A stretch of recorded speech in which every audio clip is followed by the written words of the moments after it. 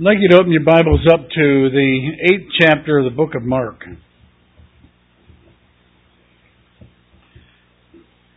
Mark chapter 8. Last week we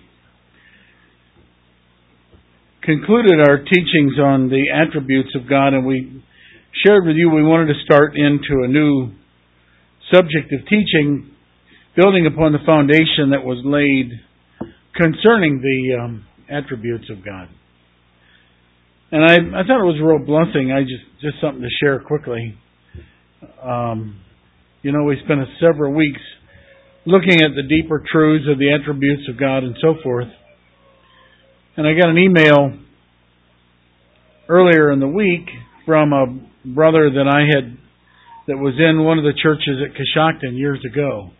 And he's still in contact and gets on the website once in a while and so forth and gets different teachings. And he had been discussing with an older man, a theologian, and a young Bible student, and they were discussing questions like the concept or what the Bible teaches in regard to body, soul, and spirit. What is the body?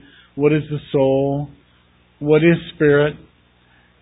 What happens to a person when they die? What is Hades? What is Sheol?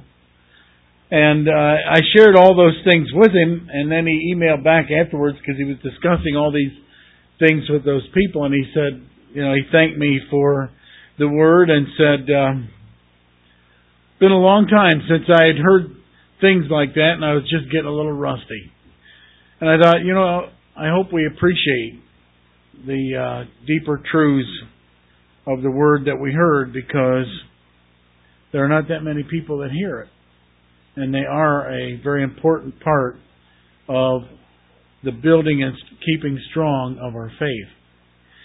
If you turn to Mark chapter 8, what we shared with you last week is that we want to get into a teaching on some teachings, practical teachings, that will help us to honor God. And in these teachings, while we'll deal with very practical issues, this morning I really want to finish what I started last week as a foundation. The next week I'm going to be on vacation. We're taking a little trip to Boston for a week, and Zach will be here. And then after that, maybe everybody will be back from settling in on repair jobs and whatnot. But in Mark chapter 8, we have the healing of a blind man. We're told in verse 22 that he came to Bethsaida, and they brought a blind man unto him, and they besought him or begged him to touch him. And he took the blind man by the hand and led him out of town. And when he had spit on his eyes and put his hands upon him, he asked if he saw anything. And he looked up and he said, I see men as trees walking. That raises a little bit of a question. If he was a blind man, for example, from birth, how would he even know what a tree was? How would he even know what a man looked like? Did he maybe see men walking and he called them trees, but in reality they were men because he'd never seen a man before? Well, I don't believe that's the case. First of all, it doesn't say that he was born blind. It's very possible that he became blind after he was born. So he knew what men looked like, and he knew what trees looked like. But for some reason, which we are not told, he lost his sight. But the unique thing about this passage is that when Jesus asked him the question, what do you see? And he said, I see men as trees walking. We're told in verse 25 that he put his hands again upon his eyes. So he prayed for him twice. He was not satisfied with the fact that the man was not seeing. He didn't say to him, well, you just walk it out from here on out. You're seeing 50%. Use your faith further, and you'll be able to see more. Just walk it out. A lot of these things would be taught today, and I'm not saying they're wrong, but there's something else that has to fit into our thinking here when it comes to the message of healing and faith. He put his hands on his eyes again, and he made him look up, and he was restored. And then we're told he saw every man clearly. He saw men as men. He saw trees as trees. But it's an interesting passage because basically here what was happening was the man was prayed for twice. And that's quite unique because in many of the miracles of the Bible, you don't find prayer being brought forth twice. I mean, when Jesus spoke to Lazarus, He didn't have to speak twice. He said, "Lazarus, come forth." And out came Lazarus when they rolled the stone away. The man with the withered hand, when Jesus, looking round about him, said to the man with the withered hand, "Stretch forth thine hand." It wasn't just a thumb and last finger that got stretched out and the rest was all still shriveled up. And so He spoke again and said, "Now stretch forth the three fingers that are not stretched." The man's hand was made whole. Lazarus was made whole. The man at Gate Beautiful, when Peter and John spoke to him, and Peter said, "Silver and gold have I none, but such as I have give I thee," he went leaping and walking, we're told, and praising God. And in all of the healings and miracles that took place in the New Testament, you find where they were restored, they were healed, they were restored, and it was something that was instantaneous, and it was something that was complete in most cases. Obviously not all, because here's one that wasn't. But in most cases, that was the way that it was. So it raises a question: why did this occur in two stages? Why did it occur this way? And I'm sure there's a number of different reasons that could be said. For one reason, maybe the man needed deliverance here or something. And it's not specified in the Scripture that that's what has occurred. That wouldn't necessarily be wrong to say that, because not every Gospel records the details exactly. That's why you have to read them all. But it's not specified here. It could have been stronger resistance by the powers of darkness. Sometimes Satan tries harder. And so we're expected to endure and persevere and fight the good fight of faith, so forth. Someone suggested that maybe the healing of his eyes occurred as the actual physical eye, but maybe the brain needed to be healed or restored to whereby it could focus in on the using of those eyes, since it hadn't been that way before. I mean, I'm sure that there's a number of different reasons. But in John 3:34, we're told, you don't necessarily have to read this, that we're told that Jesus had the Spirit without measure.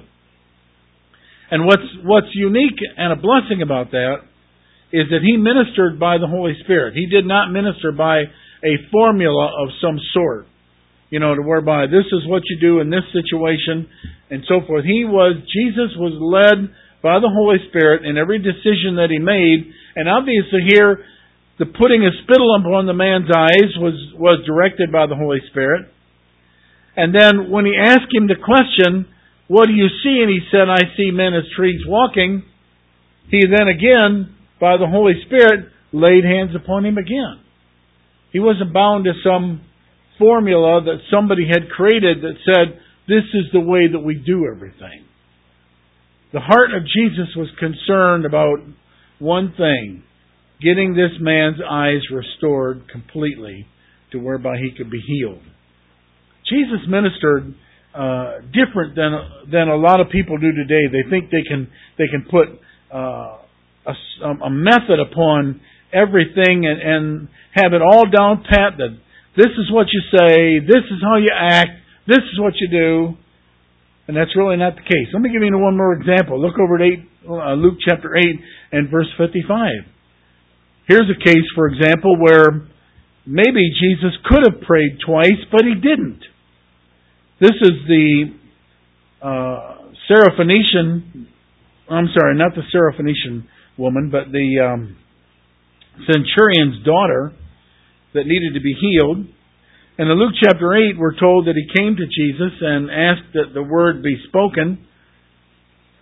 And I usually don't use this account, but over in the woman with the issue of blood is touched. And then we're told in verse 49, while he yet spoke, there came one from the ruler of the synagogue's house, saying, "Thy daughter is dead, trouble not thy master." And I got to back up a little bit. You remember the story here.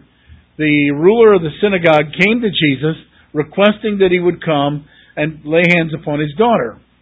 And while he was going, the woman with the issue of blood touched him, and he stopped and said, "Who's touched me?" And there was a delay there. So during that delay, the people come from the ruler of the synagogue's house, and they say, "Don't bother the master. Your daughter is already dead." And when Jesus heard it, he said, verse 50, "Fear not, believe only, and she shall be made whole." And when he came into the house, he suffered no man to go in except Peter and James and John, the father and the mother of the maiden, and they all wept and wailed. And he said, "Weep not, she's not dead, but sleepeth." And they laughed him to scorn, knowing that she was dead. And he put them all out, and took her by the hand, and called, saying, "Maid, arise." Now look what he did. He didn't want to make a public display of it. The doubters and the people that were being negative and the people that were being cynical, he put them out of the room. I mean, if you're going to believe God for a healing, you don't want to have to listen to the doubts and skepticism of people around you. Put them out. Be by yourself. As your faith is, so be it. But why add to the necessity of resisting those doubts when you can simply say to the people that are putting up that kind of resistance, "I'd appreciate it if you just would please go to another room." And that's basically what he did. They laughed him to scorn, knowing she was dead. He put him out, and he said to the girl, "Maid, arise." And her spirit came again, and she rose straightway and commanded to give her meat. The spirit came back into her body. The spirit is the life principle from God. That's what I was explaining to that brother the other day. And so her spirit came back into her, and she was brought back to life. And yet, look what he said at the last part of that verse. He commanded to give her meat. Obviously, she was not 100% strong. I mean, he could have said, "Let's pray for her again, because I can see that she's still weak and she still is not real strong. So let's pray that strength will come to her. Let's pray that weakness will be removed." No, here he said, "No, I want you to feed her." I mean, obviously she's not 100%, or he wouldn't have said that. But you see, he ministered by the Spirit. That's the point. And the other point is that in both of these situations, and in all of them, what he wanted to see was a complete and total restoration and healing. That's there. And it just shows us the heart of our Lord, that He wants to do a complete and total work in our life when it comes to healing, or really when it comes to any other area of our life. The Bible says that blindness is a curse. In Mark 13:16, if we were to go over there, this is where, and we shared with you this last week, that the religious leaders, he said to them that they were blind when it came to the things of truth, and it was a judgment that was placed upon them. It was talking about the parable of the sower. And he made this statement. He said, "I speak unto them in parables, because they seeing see not, hearing they hear not, and neither do they understand." I mean, he shared with them the parable of the sower, and he spoke in riddles. And they asked Jesus a question, "Why now don't you speak plainly, instead of talking about seed being sown by a sower on thorny ground and hard ground and this ground and the other, and what's the ground and what's the seed and so forth?" He said, "Because I'm speaking to these people in riddles, because seeing they see not, hearing they hear not." In other words, what he said was, they really don't want to listen to me anyways. And because they don't want to listen, and they don't want to see what I'm saying, then I'm going to even make it more difficult for them to understand, because they don't want it. But then he went on to say, "Blessed are your eyes, and blessed are your ears," verse 16, "for they see, and your ears, for they hear." Blindness in the Bible is a curse. And so we can use that analogy of the man being healed and not focus in on its intended purpose for being in the Bible, which was to give us a demonstration of a great healing miracle. But we can also use it as an analogy to build upon. Because the man was blind, and the man's blindness he was delivered from it, and that he was restored complete and whole. And I think we can use that as an analogy, as long as I call it that. That's what it is. To lay a foundation to whereby we can build upon that raising the question, what do we need to do to honor God? The Bible says that it's God's grace that opens our eyes to the need of salvation. There's a call that goes out. There's one call. Now listen to me, because this is where I get questions a lot of times. There's one call that goes out to everybody in the world, and that is a call to salvation. It's a call to repent and believe. I'll give you a place like Mark chapter 1 and verse 14 where that call goes forth. Jesus, this was His message. Mark chapter 1 and verse 14, after John was put in prison, Jesus came into Galilee preaching the gospel of the kingdom of God. Here's His message. The time is fulfilled. The kingdom of God is at hand. Repent and believe the gospel. It's a warning. It's a warning to say, my time is at hand. Repent and believe. And that's a call that goes out to everyone in the world that hears the Christian message about Jesus Christ being crucified. John 3:16, for God so loved the world that He gave His only begotten Son. Isaiah 55 and verse 1, ho, everyone that thirsteth, come ye to the waters, come and drink. And you come freely, and you drink freely. You come without price. The gospel's free.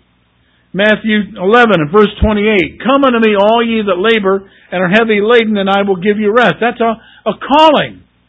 That's the gospel coming forth in a variety of ways, and that's what is preached to the whole world.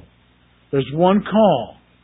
But in that call, there are two aspects to that one calling. There's a general call that goes out to everyone, like we've already said, but then there's an effectual call.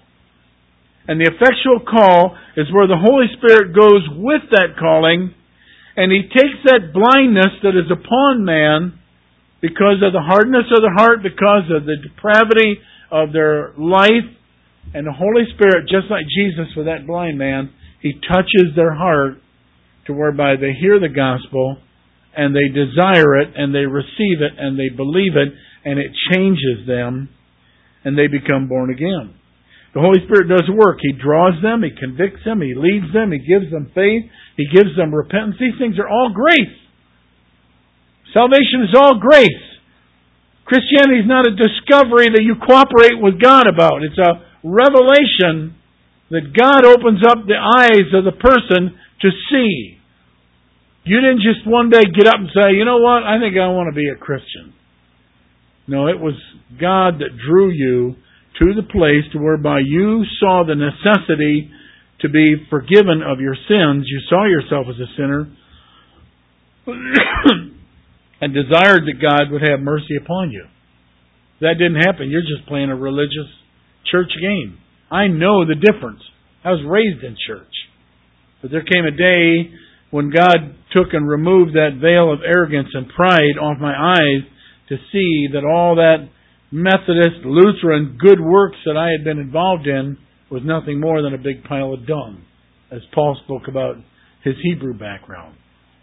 And I threw that all away to receive Jesus Christ as my personal Lord and Savior. This calling takes the same calling, the same words, but at the same time, the Holy Spirit goes with the Word and makes it effectual by removing the blindness and the hardness of the heart for hearing, and opens the eyes and opens the ears, and they become blessed because they see and hear what the gospel says. Over in the book of 1 Peter chapter 1, you don't need to turn there, but I'll read it to you. This is what election by grace is all about. We're told in verse 2 of 1 Peter 1, elect according to the foreknowledge of God the Father, through sanctification of the Spirit, unto obedience and the sprinkling of the blood of Jesus Christ, grace and peace be multiplied unto you. Now, we've taught on predestination and election before. I'm not going to get into it this morning, but we have been called. That verse 2, if you look at it, mine's got a little mark beside it for original interpretation. And what does it say beside elect? Do you all have that little mark there beside it in your Bible? Do you have it, Dolan? Well, look at it and tell me. Don't shrug your shoulders. 1 Peter 1 and verse 2. Did you even turn there? Oh, I told you not to. I'm sorry. Turn to 1 Peter chapter 1. Nate, do you have it in yours? All right. Back up. Turn to 1 Peter chapter 1, verse 2. I don't want you to sleep on me this morning. It says, elect according to the foreknowledge of God. Do you all see that? Raise your hand. You all see that? All right. Do you have a little mark beside it? Huh? All right. What does it say with the R? What does it say? Well, that's a reference. Reference to what? Well, that's giving you scriptural references. Does anybody have down at the bottom of their verse 2 where it refers back to it and it says called? Hey, the Manguses do. I'll bet you got Nelson Bibles, don't you? That's it. These guys are buying Walmart Bibles on us, see? Anyways. All right. Anyways, just trying to have a little fun with you. That's the calling. It's an elect calling. It's an effectual, special calling. And that's what he's saying here. An effectual calling according to, one, the foreknowledge of God. He didn't wait for us to say, Lord, I'm a sinner, please forgive me. We were chosen from the foundation of the world. We're elect from the foundation of the world. But he says we're elected according to the foreknowledge of God the Father through sanctification. We know what that word is. Remember, we had some theology all summer. What does that mean? Sanctification. What does sanctification mean, Dolan? Pick on my eldest today. What does that word mean? Nathaniel, what does it mean? Jim, what does it mean? No. Don't turn away, Jim. Come on, you know what it means. Dave. Bev. Set apart. Preacher's wife gets it. Okay. It means to be set apart.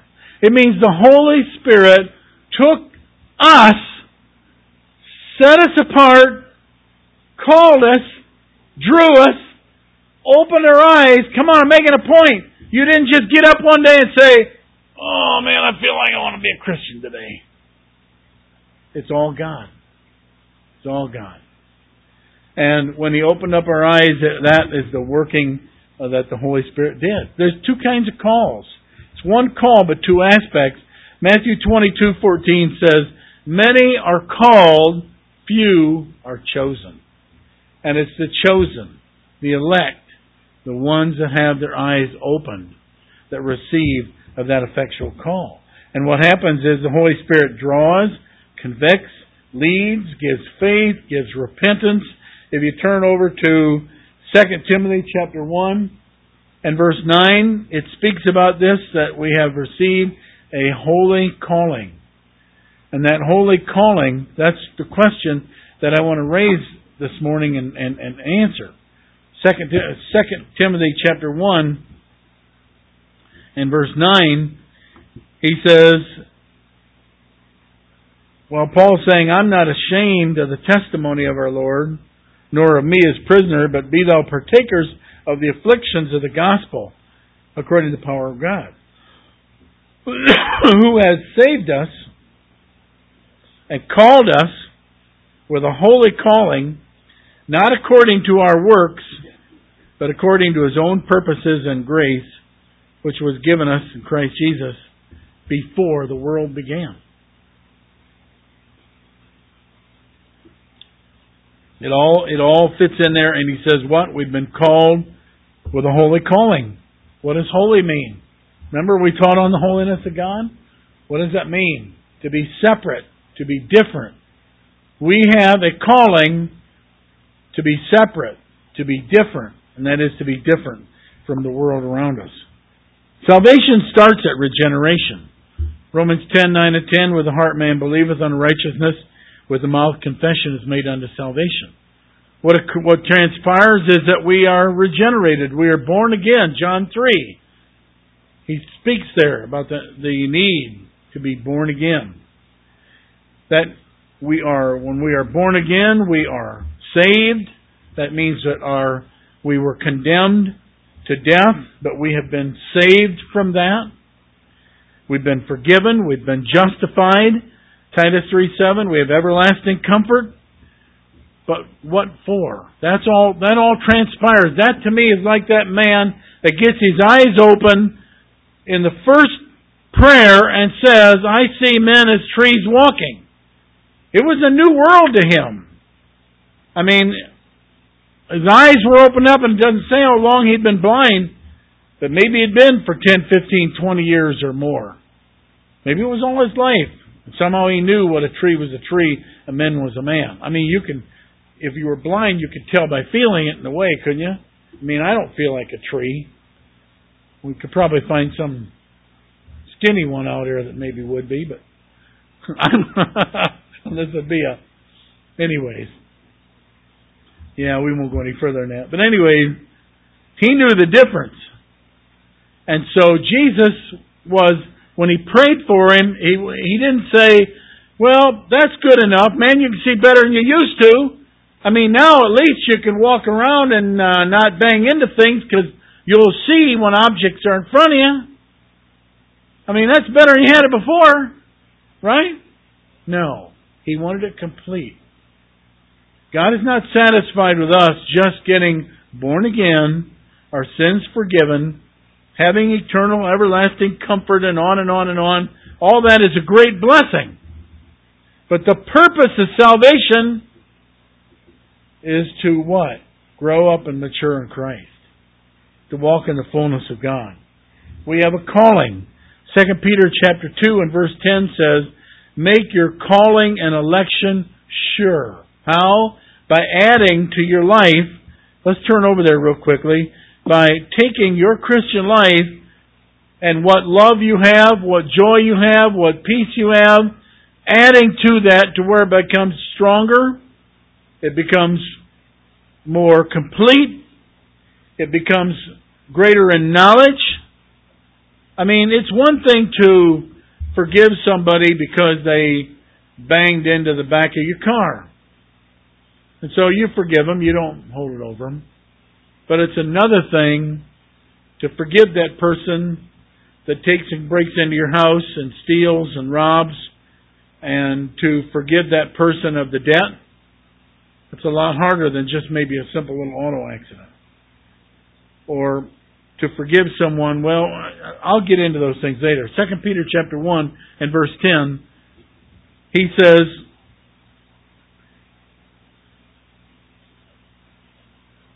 verse 5, give all diligence to add to your faith virtue, virtue knowledge, knowledge temperance, temperance patience, patience godliness, godliness brotherly love, love. And if these things are in you and abound, they will make you so that you're neither barren nor unfruitful in the knowledge of our Lord Jesus Christ. But he that lacks these things, if you are lacking in growth of knowledge, temperance, patience, brotherly love, etc., if you're not growing in those things, if you're not adding to those things and maturing in those things, verse 9 says, he that lacks these things is blind. Our eyes still haven't been opened. We've heard a calling, but it's not effectual. It's not changing our life. He that lacks these things is blind and cannot see very far off. He's forgotten that he was purged from his old sins. You see what I'm saying? It's one thing to be purged from our sins. It's one thing to have our eyes open and see men as trees walking.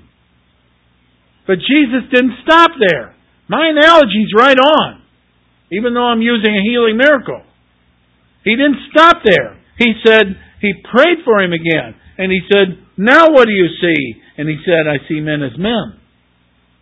God wants us to receive the baptism of the Holy Spirit so that he can lead us and guide us and direct us and go beyond just the basics of salvation. So we can grow up and mature in Christ. And then he goes on, he says, verse 10, wherefore the rather, brethren, give diligence to make your calling and election sure. How? He just told us.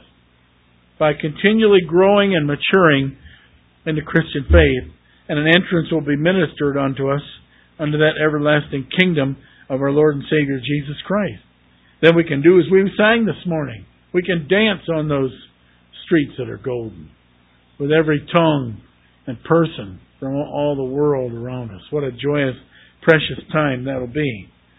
God has told us that we are to mature and grow and walk in the Lord. And that it's a good analogy. I mentioned this last week, but I won't belabor the point. But it's a good analogy of what some refer to as the second work of grace, which is the receiving of the baptism of the Holy Spirit. And the reason why that He has come is so that He can do that complete and total work in our life. Well, Jesus was making sure that the deliverance was complete. In one sense, in a legal sense, Colossians 2:10 says we are complete in Him. But from another side, if you look at Colossians chapter 4 and verse 12, salvation really ought to be looked upon when you go to an altar. If that's what you did, you don't have to go to an altar to get saved. But when you receive Christ as your Savior, that's the beginning of a lifetime walk and commitment of making Jesus the Lord of your life. Colossians chapter 4 and verse 12 says, it speaks along these lines, Epaphras, who is one of you, a servant of Christ, salutes you, always laboring fervently for you in prayer, that you may stand perfect and complete in all the will of God. God wants us to be total and complete in all things. And in order to do that, we have to have a goal. What is your goal? As a Christian, what is your goal? Should I go around the room and ask the question? What is your goal? What is your goal as a Christian, Nate? To serve God. That's a good answer. That's right. To serve God in some things or everything? In everything. And it's not always easy, is it? No. But that's our goal. We lower the standard so we can achieve to a goal, then we haven't accomplished anything. We've got to set the goal up as the highest possible standard, and if we do that, then we have something to strive for. Proverbs 19:18 says, where no vision is, the people perish. You have to have a vision. You have to have a goal. No goal is like, playing golf without a hole. Where do you put the ball? No goal is like playing football with no goalposts. How do you know when you got a touchdown? It's like trying to play tennis with no net. How do you know when it's over the other side? Or whether you got it over? Having no goal is like going out fishing with no bait. I mean, what are you trying to accomplish? Just put a rusty hook in the water? You say, no, my goal is to catch a walleye. Well, then you've got to put an airy-deary on that thing and wiggle it around a little bit. No goal is like getting on a train, having no destination to go to. I've been planning our route for Boston, and we're going to ride an Amtrak train for, maybe 40 miles. And it'll come to a place called South Station. We get out, and then we go to a subway, and this is just one of the days, and we're going to walk a trail that's painted down the streets of Boston in a red line. They call it the Freedom Trail. But if I didn't have a goal, we could ride on that train forever. We could ride on that train forever through the streets of Boston. We'd be the people that never return. Remember that old song? Oh, come on. You got to remember that. At least some of you guys from the 60s. Yeah, Dolan remembers it, and you're not even that old. Anyways, I'm trying to have some fun with this morning. That goal for us as a Christian is Ephesians chapter 3 and verse 19, if you'd look over there. Here's the goal for us as a Christian. Ephesians chapter 3:19 is a prayer that Paul is praying for us. And he says in verse 14, "For this cause I bow my knees unto the Father of our Lord Jesus Christ, of whom the whole family in heaven and earth is named, that He would give unto you according to the riches of His glory, to be strengthened with might by His Spirit in the inner man, that Christ would be able to dwell in our hearts by faith, and that being rooted and grounded in love, we would be able to comprehend with all saints what is the breadth and the length and the depth and the height, and to know the love of Christ which passes knowledge. And that we might be filled with the fullness of God." And the fullness of God is that growth into maturity and into perfection. It's having a vision of what God expects from us. And the book, in the Old Testament, God warned that there were false prophets around, that they gave a false vision. And those false prophets are still around today. Look at Jeremiah 14 and verse 14. It's amazing that men will follow men that have a false vision, because really they have itching ears. They're hearing what they want to hear. I saw a man the other night, there was a television program, and they were interviewing a man that was from one of the South American countries. I think it was Puerto Rico, which is an island, of course, but he calls himself the second coming of Jesus Christ. He says that he's the second coming of Jesus Christ. You probably saw it, didn't you? And there are millions following this guy. And he has his followers get tattooed with a 666. And he himself wears jackets and clothing with 666 on them. He doesn't call himself the Antichrist. He calls himself the second coming of Christ. He says Jesus, the first coming Jesus, was a carpenter, and the second coming Jesus was a drug addict that got out of prison. And they follow him and they call him God. And his message is, there's no such thing as sin. So the question was asked by the television announcer, or the television man that was interviewing him. They did a whole program on it for about an hour.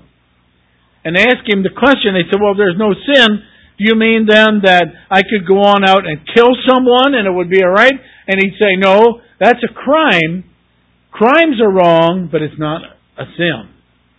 And basically what he was teaching was that we were under grace and that we could live pretty much any way that we wanted. He had women following him around, and he was just, drinking and smoking and carousing in the bars and whooping it up. And it was amazing, because there are just huge crowds and millions of people around the world that are flocking to this guy and calling him God. Now, I'm not saying he's the Antichrist, but he calls himself the second coming of Christ. But the point is, he's got a vision. He's got a goal that, he's directing people to heaven as well, but not by following the Word of God, the Bible, but following the Word of Him. I forget what his name is. But Jeremiah 14, it is a false vision. Proverbs chapter 19 says, where no vision is, the people fail. When you're out playing golf, you got to look down and look for what? The flag. You got to see the flag. Otherwise, you don't know where to point the club. If there's no vision in your life as a Christian, you don't know what way to direct your life. Proverbs chapter 19, that's what it says. Well, here in Jeremiah 14, he says, the Lord said unto me, the prophets prophesy lies in my name. I sent them not. Neither have I commanded them, neither spoke I unto them. They prophesy unto you a false vision. And there are several verses I wrote down here. Ezekiel chapter 13, 16, Jeremiah 23, 16. They all say the same thing. The false prophet doesn't have a message. He has a message. But it's a false message. And it's a false vision. Because it tells people, you've already made it. You're already in the kingdom. You don't have to worry about how you live from here on out. or it points people in a direction to whereby they're not fulfilling the vision, the goal that God set up. What is the vision and the goal that God has set up for us? Well, let me just mention it, and I'm going to close. It's Matthew 6 and verse 33. Seek ye first the kingdom of God. Seek first the kingdom of God, Matthew 6:33. That's what we're going to build upon. But I'd like you to look over to Luke 15:8 for just a little bit before I close. In Luke 15, for us to attain unto this vision, this goal, we have to seek it. You have to go after it. You know, the man that was blind, they besought him that Jesus would pray for him and he'd receive his healing, and he did. But after he didn't get that full manifestation, what that illustration says is that Jesus was there ready to give that man the complete healing if he wanted it. He'll give us as much as we want of Himself. He'll take us to maturity as far as we want to go. But if we don't want to go any further in our Christian life, if we want to get lukewarm and complacent, we want to slow down, we want to start compromising, then we'll only hurt ourselves with future rewards and blessings. The kingdom of God is to be sought. Grace led us to it, and grace takes us through it. But my Bible says in Matthew 5:6, blessed are they that hunger and thirst after righteousness, for they shall be filled. You got to hunger. You got to thirst. You got to seek. There's an illustration of seeking over in Luke 15 and verse 8. Have you ever lost anything? Here's a woman that did. It says in verse 8, what woman having 10 pieces of silver, if she loses one piece, does not light a candle and sweep the house and seek diligently until she finds it? And when she finds it, she calls her friends and her neighbors together, saying, rejoice with me, for I have found the piece which I lost. Now there's different analogies that can be brought about there with this parable. But have you ever lost anything? Have you ever lost a set of keys? You ever lost your wallet? You ever lost your glasses? Have you ever lost your watch? Can you not find it and just say, oh, well, it's just a watch. Just a wallet. Just keys. And just go to sleep? Now, I can, because I'm going to be honest here. I don't let myself get frustrated. I lay down and I say, Lord, show me where those keys are, please. Lord, please show me where that watch is. Sometimes I'll put out a reward in the household. Anyone finds my watch, you get a reward. But so far, they've never been able to collect because the Lord always directs me to my watch. Now, you guys laugh at that. Let me tell you a little story one time. You guys laugh. You think, that doesn't happen. Many, many years ago when this church got started, had the elders of the church put out a piece of paper and we sent it out to the state. And with it I got two things. I got my license to marry, which I've used several times, and I also got exemption on Social Security, so I didn't have to pay Social Security tax on anything coming in from the ministry. Now, anything non-ministry, of course, I had to pay for. But several years ago, I got audited by the IRS. Because I always wrote down there tax exempt on my taxes, because I filed taxes on the offerings. And I wrote down there that I was tax exempt. And when I got audited, they said, show us that piece of paper. I mean, it wasn't in the computer era days. It was like 1976 or 77. Show us that paper that says you were approved for that exemption. And by that time, we had moved from Jerry City and moved on over to the house where we're at. And this little piece of paper, it was only about yay big. That's it. Now, needless to say, when we moved, we started going through everything, and we could not find it, no matter what. And if I couldn't find it, I had to pay Social Security taxes as a self-employed business for several years back. That'd been mucho $1,000.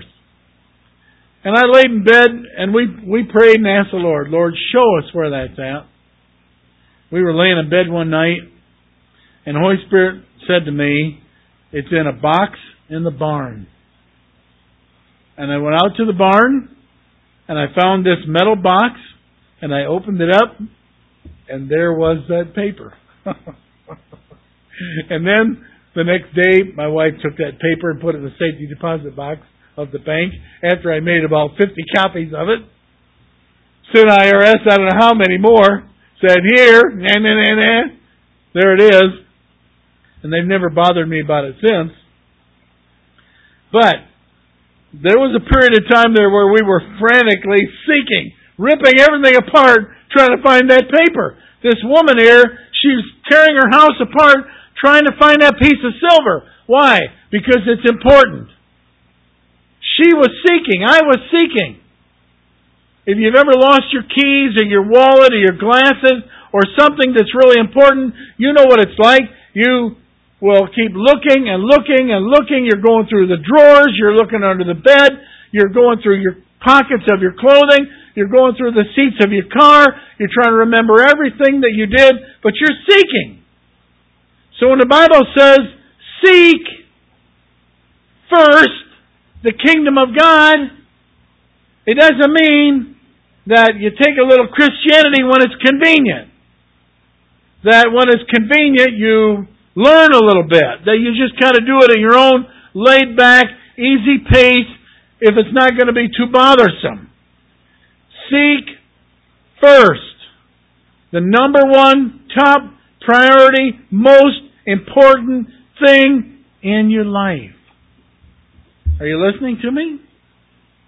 It's got to be the number one most important thing in your life is to seek the kingdom of God. And seeking the kingdom of God, what does that mean? It means you seek to find out what does God expect me to do in every situation of my life. Lamentations 3 and verse 25 says, God will bless them that seek after Him. If you seek Him, if you seek His kingdom, if you hunger and thirst, He will bless you. Let me give you a couple quick things that we ought to be seeking in our life, and then when we get back, we'll build on it. Here's one that's very significant. It's a song that we sing. Micah 6:8. I will show thee, O man, what is good. See, Matthew 6:33 says, seek ye first the kingdom of God and His righteousness. What is righteousness? It's doing good. It's doing what is right. What is right? I will show thee, O man, what is right. I will show thee, O man, what is good. And what does He say? That we're to do justly, that we're to love mercy, and we're to walk humbly with God. It's living a life to whereby in the choices and decisions that you make, you ask yourself the question, is that statement that I just made, is it righteous? Is it right? Is it just? Does it edify? That decision that I just made in my business, was it right? Was it ethical? Was it moral? It's making the right choice and right decision every time. It is doing what is right, what is just, what is the right way to live. It's to love mercy, to be a merciful person, to be kind, to be forgiving, not bitter, not resentful, not holding grudges, but remembering that you were forgiven, remembering you were not perfect, and you're going to live in a world where it's filled with imperfect people, and you're going to get stabbed in the back, and you're going to get stepped on, and you're going to get hurt, and you're going to get lied about, and it's to live a life to whereby you love to show mercy, and to be kind, patient, forgiving, forbearing, hoping and believing all things, what love is. And it's to walk humbly with God. That means that you're going to be teachable and correctable.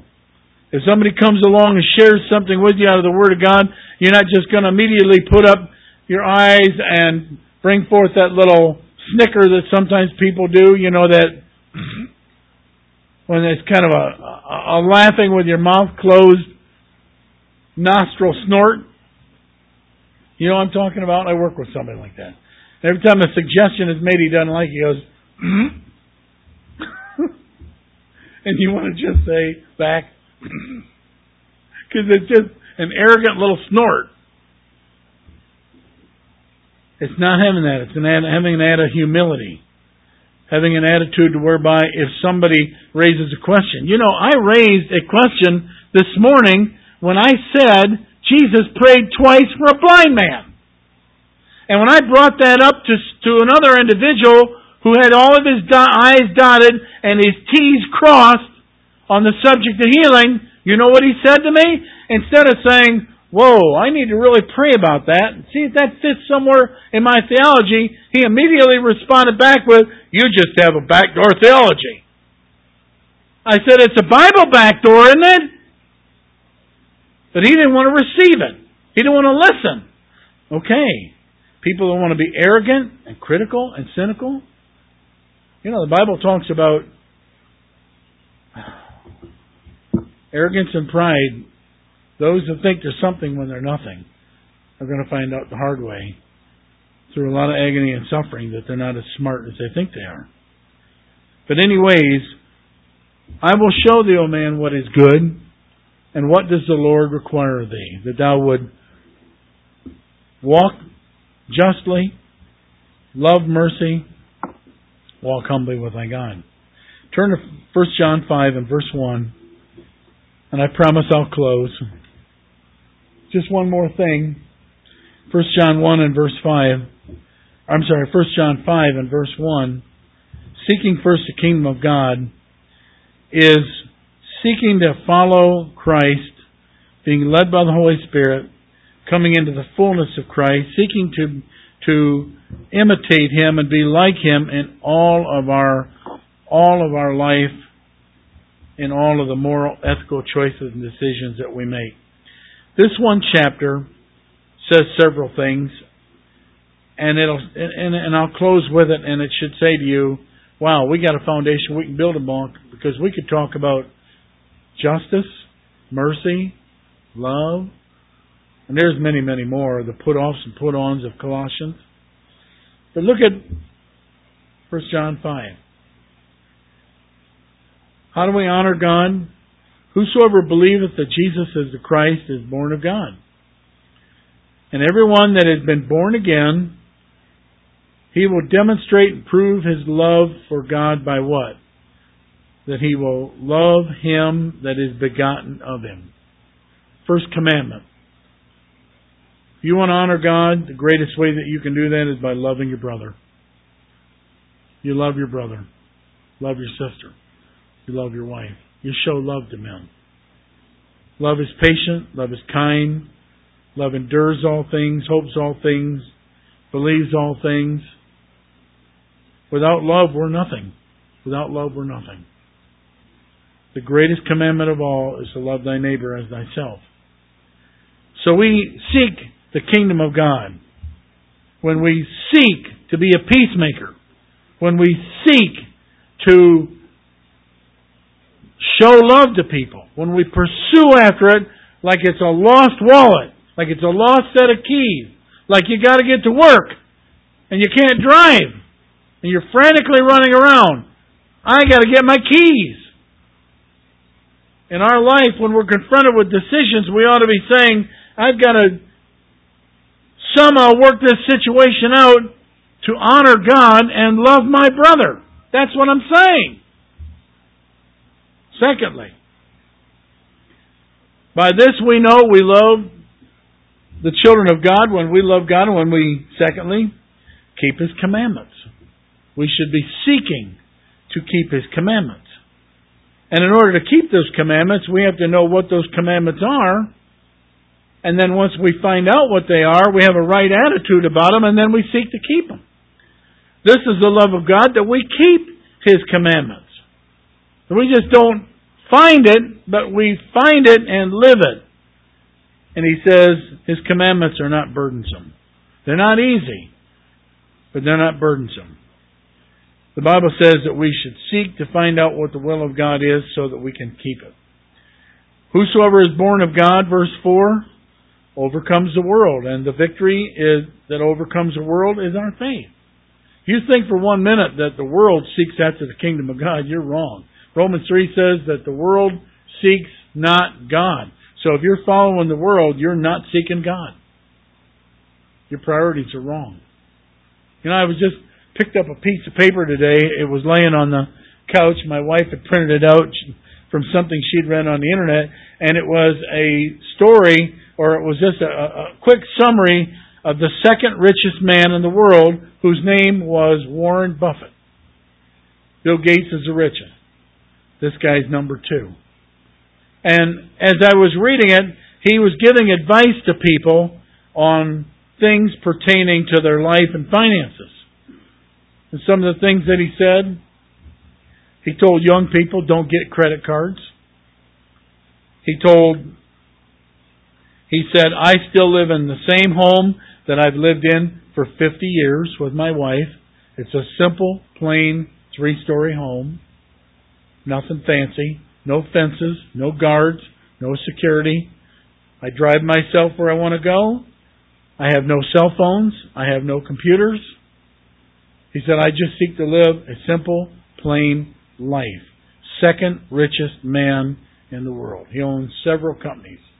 He's a multi-billionaire. And his philosophy is that he's just seeking to live a simple, plain life. What I'm saying is, as a Christian, we need to seek to simply live a simple, plain life serving Christ. If we're seeking after the world and following after the world's not seeking Christ. We're to seek what He wants and not what the world wants. What does a man profit, he said, if you gain the whole world and you lose your own soul? It's a great temptation and snare.